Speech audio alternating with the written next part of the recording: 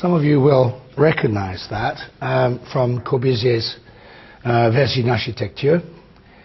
I think it's interesting because, in a way, his kind of romance about transatlantic liners started him on a mission, really, which was about the object.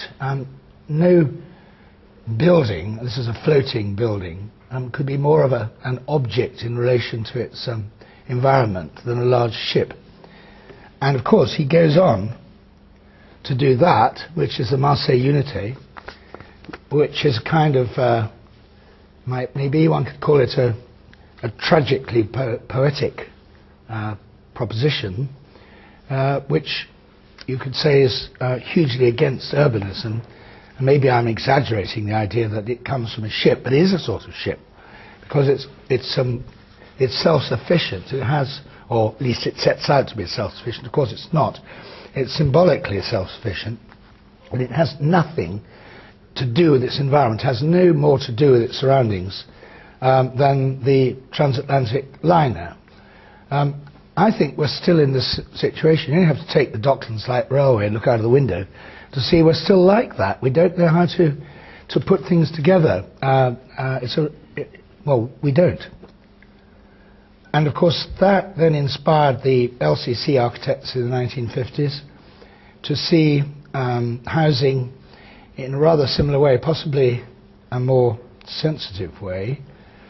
That's perhaps not terribly sensitive, but you'll recognise that as one of the slab blocks at Roehampton that sit on the kind of hillside that comes down into the park. I think that that was, designed when Leslie Martin was head of the LCC Architects Division with Robert Matthew. And I think that he had started to have grave doubts about this. Oh yes, there it is. Isn't that wonderful? You go from the poetics of the Marseille Unité to, I think this is somewhere possibly in Romford. Anybody recognise it? Deeply poetic proposition.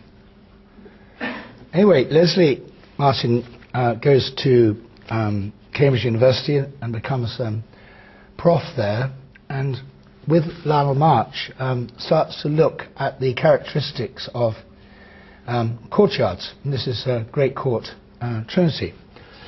Maybe there was another influence, maybe a more fundamental influence, which was the interest in 18th century Bloomsbury and the kind of densities that were being achieved in the streets and squares of Bloomsbury. But he and Lionel started looking at this in a very systematic way. And I was a student when that was going on, and it interested me very much.